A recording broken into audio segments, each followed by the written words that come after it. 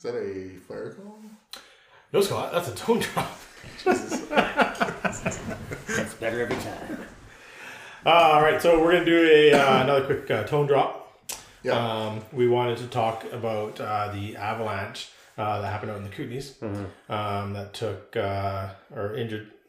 Well, there was 2 police officers involved from Nelson Police. Yeah. One unfortunately passed away, and the other one's in critical condition. Yeah, so the officer that passed away is Wade Tiddamore. He's 43 years old. He's fairly new to the Nelson PD, from what I understand. I believe he's from Alberta, another agency out there. It's Calgary. Yes, I think so, yeah. And then the other officer was injured. He's in critical condition still, Officer Nole. So, for those that aren't aware, Nelson PD is like, it's one of the, I was going to say one of the, it is the smallest municipal department in BC. So, obviously we have the RCP that covers, they have small detachments, but it's the federal police force. Whereas municipal police forces are, you got Surrey, or not Surrey, well, yeah, I see that Surrey now. Coming up, yeah. So Surrey kind of has a quasi-police force, or, anyway, that's not a whole other matter. Yeah. But you got Vancouver and Delta and those guys, they all have lots of officers. Nelson, which is, I think it's been a police force since the 1920s. Yeah, very early on. One of the older police forces, municipal police forces, but they only have like 20 members. So it's obviously hits them very hard. From what I understand, they've actually almost shut down their operations currently, and the RCP are actually handling most of their cases right now because it hit them pretty hard. So I guess Ash is our resident avalanche expert, because for those that don't know, Ash used to work in SAR before he came to us.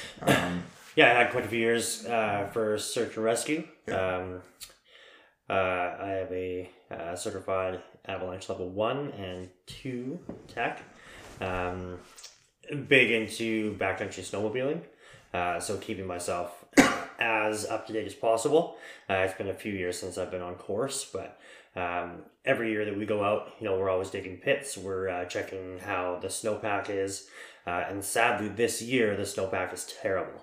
Yeah. So there's many reasons why that can be. Most of it comes down to kind of how that first few big snowfalls, like what that kind of amounts to, and then the weather patterns after that. So big freezes, warm weather patterns, and then snow on top of that after it freezes. Hoarfrost, which is like if you look at snow on the ground or snow on anything, it's that, like, you can see it stands up. It's like it's not soft and fluffy. It's like, it looks like frost. It's ice. So we have a lot of that. There's a massive hoarfrost layer that's down pretty deep. So when something does rip, it's going to take a lot of snow load on top of that and take that with it. Definitely the aspect of the slope is going to come into play. And I don't have a lot of information on whereabouts these guys were and what triggered it. It sounds like they were backcountry skiing with snowmobile access. So that's really big out in the Kootenays. There's a lot of awesome backcountry skiing where you strap your skis to the side of a snowmobile, you snowmobile up a big mountain, and then you let your snowmobile go down all on its own. Oh, really? And then, I didn't know that's what it's done. Yeah, and then you ski down after it. So yeah, it's a really cool sport. It gets you out there where not a lot of other people are turning tracks. Yeah, I mean, it can be amazing, but sadly it can also have some pretty devastating results. And this year alone, there's been some pretty devastating results, locally with these here officers. Down in the States, there's been many fatalities already from avalanche. This is a terrible snowpack year. And from the little bit that I did read, it sounds like these guys were experienced in the backcountry. So even being experienced, even having all the proper gear. So I believe they had avalanche packs on. I believe they had all of their safety beacons, which can alert to wherever that person is going to be trapped. But with limited resources, unless you get to them immediately, once that snow, like once you're buried in it, as soon as that snow starts to move and then slows down, it goes from that light fluffy snow, and the more it packs and packs, it's basically like cement. Yeah. And unless you have like a good, a really nice pocket of air, and you're semi close to the surface, again, when you're in there, you don't know what's up or down. You're getting tossed and turned and ripped, and there could be trees and other limbs. And I mean, if you're with skis, I mean, those are going to be the things that don't likely surface to the top, putting your head to the bottom. It's a self-rescue is next to impossible. So your buddy rescue has to be on it. And if there's only a couple of them there, to try to rescue two of them, is going to be a pretty big event. Yeah, it sounds like the one officer who survived, who's in critical condition, he was fortunate and unfortunate enough to go into some trees. And that, of course, caused a lot of the injuries from the trees. But however, by bouncing off those trees a little bit, he was closer to the surface. And I believe he just had a bit of his arm sticking up. Sure. And that's how they were able to find him. Easy to find. Yeah. Yeah, so, I mean, I could go into like avalanche safety and all that stuff, but I mean, the biggest thing, if you're ever caught on an avalanche, you just try to swim. You try to keep your wits about you. If you are on a snowmobile or if you're on skis or whatever else, try to get away from that as best as possible. You're going like lateral too. You're not trying to race down the hill. You're trying to go. Yeah, so if you're able to maneuver, so like on a snowmobile, you try to get to the wing of it. If you're at the bottom of it, I mean, if you can outrun it, sure. I mean, that's going to be your natural instinct is this thing's coming at me, let's get away from it. But outrunning an avalanche is next to impossible. Trying to get yourself off to one of the sides is going to be the best thing for you. If you are caught in it, try to separate yourself from your snowmobile, and then swim. It's a weird feeling. I mean, I'm going to touch wood. I've only been caught kind of up to my waist, and even that was it's pretty unsettling, knowing that I was trapped. I couldn't move, initially. So in that case, what talk us through that? Like how did that occur? So it was just an unstable snow load on a very minimal slope. We knew at the time it was pretty high avalanche risk. Where we were, you weren't at a risk of being trapped under it, but we were pretty aware that it could slide, and it did. I was on a snowmobile, and there wasn't adequate run out, so there was nowhere really to go, so you kind of had to ride through it. So my best option was going to try to poke out the top side of it. That didn't pan out. Ended up getting kind of sloughed back with it, and it was kind of waist level. I mean, it was easy out, a quick wiggle and I was free, and then a quick dig and my snowmobile was free. If I was at the bottom of the hill, it would have been worse. It's really challenging with the conditions that we have now. Getting yourself out there, digging a hole and seeing what that avalanche, like what that snowpack looks like, without diving into it and turning this into an hour and a half long course. Just being aware of what that snow load looks like. You guys like dig down straight down, and then you look at like the layers. Yeah, so if this is a video as well, so if you have a slope, we'll try to angle it, you dig straight down into the slope, and then you're testing that, so you can visibly see the different layers there. It's like a parfait. Yeah, meat good, custard good. It's good, friends. So you can kind of see that, and then you also do you'll put your shovel on it, and you'll do your quick tap test, right? So tap, and if that doesn't do it, then you go into the fuller hand, and then you go into the beat, right? So right now they're seeing events occur on the tap test, and that's very, very extreme.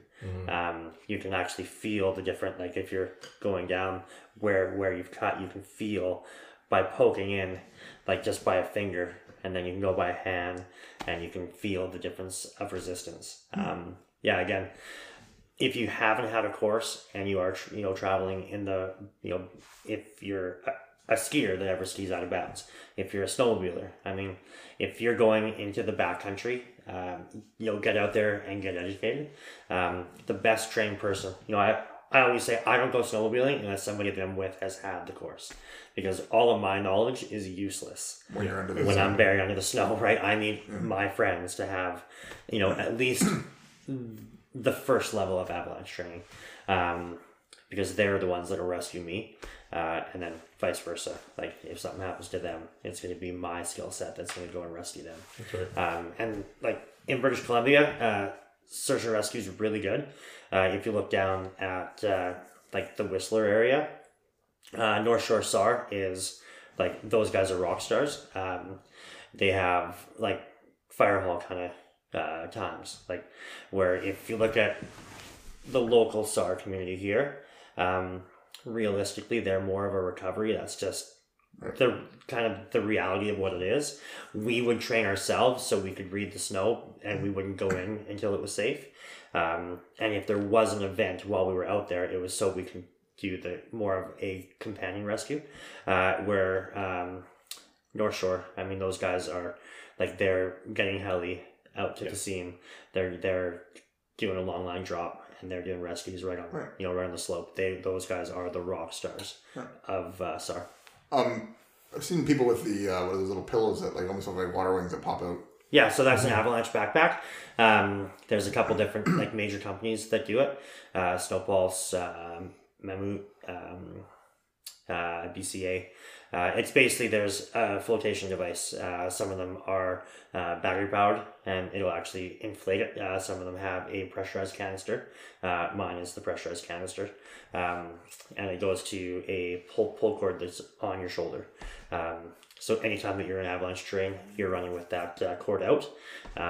And if something happens, you can deploy that. And it does a couple things. So A, it helps you float. B, it also protects your neck from injury as well. And then, coupled with this part, the backside of your head being protected, you can also bring up your hands. You're obviously wearing a helmet. You shouldn't be out there without a helmet. But if you can protect your face as best as possible, like once you kind of feel the snow starting to set up, like you're actively swimming, you're trying to get yourself up as high as you can. Once the snow starts to press down on you, getting your hands and protecting your face as much as possible, even just a small pocket of air, can buy you minutes, right? So everything comes down to minutes. Is the Avialon still a thing? It is, yeah. So I mean, we're not big on that. I mean, I shouldn't say we're not big on it. Just it's not popular, I guess, around here. But yeah, there's a ton of opportunity. I'm not super familiar with it. Yeah, it's called Avialon. So back in the day when I did backcountry stuff, when I did the training, it was a long time ago, we put there's some integrated into a pack. Then there's some other ones you would just kind of strap it on and clip it on. And if you're going down through a chute where it could potentially have a fracture and go, you would take it out and actually put it in your mouth before you start going. And it would have like an inhalation port down low that's kind of protected. So if you are buried and you don't have that pocket, you can still hopefully somewhat breathe where there's... I don't know a whole lot about it. I guess that was a long time ago, but... Yeah, so like when you're out doing active, backcountry snowmobiling or whatever, I'm not super familiar. It's not commonplace for us. I know there's people out there, like when you're working in industry, I think that might be a bit more commonplace. On the recreational side, it's not as common. I mean, there's maybe people out there that know more about it or are a bit more familiar. If you want to comment on that. Yeah, I think in the recreation side, it's not quite as common, especially not around here, but they are a thing. Lots of information.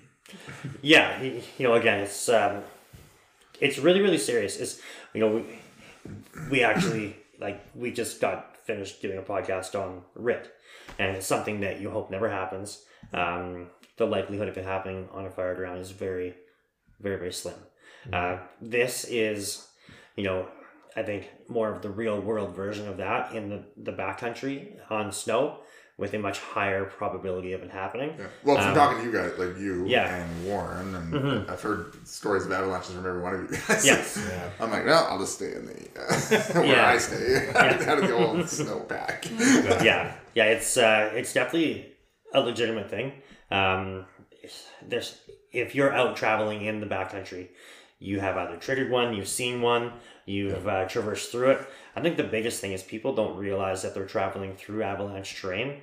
On my first course, it was put on by the Black Tusk Snowmobile Club outside of Squamish. It was specific for snowmobilers. We're traveling. You drive up the highway. You're on the Sea to Sky Highway. You drive off the highway, park 5 minutes on a road, and then you snowmobile up to this massive chalet, and it's like an awesome zone. Groom trail the entire way in, like it's beautiful facility. And they had first day was a classroom, second day was all out in the back, but out in the back country. And we started the second day, and we actually sledded halfway down the mountain, and then turned ourselves back up. And once we got back up to the top, they asked, "So, on our way up here, how much avalanche terrain do you think we just passed through?" And we're like, Groom Trail. You're not even thinking it, right? They're like, there's 5 spots that have slid within the past 2 seasons. And is it something that's going to wipe out the entire trail? No. But if you veer off trail, or like they have had some that have wiped out the trail. So going through what you think is very, shallow terrain, you're still in that avalanche alley. So being aware of the terrain that you're in, again, there is no replacement for going out and getting some of those courses.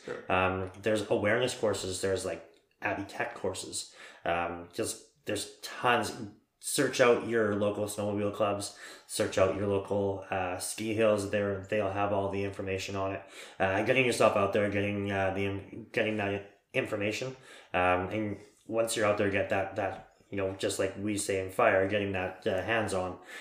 You can see it on a video, you can read it in a book, but until you actually go out and dig a pit and like feel how easy some of this shit is to fracture, that's where you really get that retention. I've seen it just driving through the mountains. And you come across, they trigger one.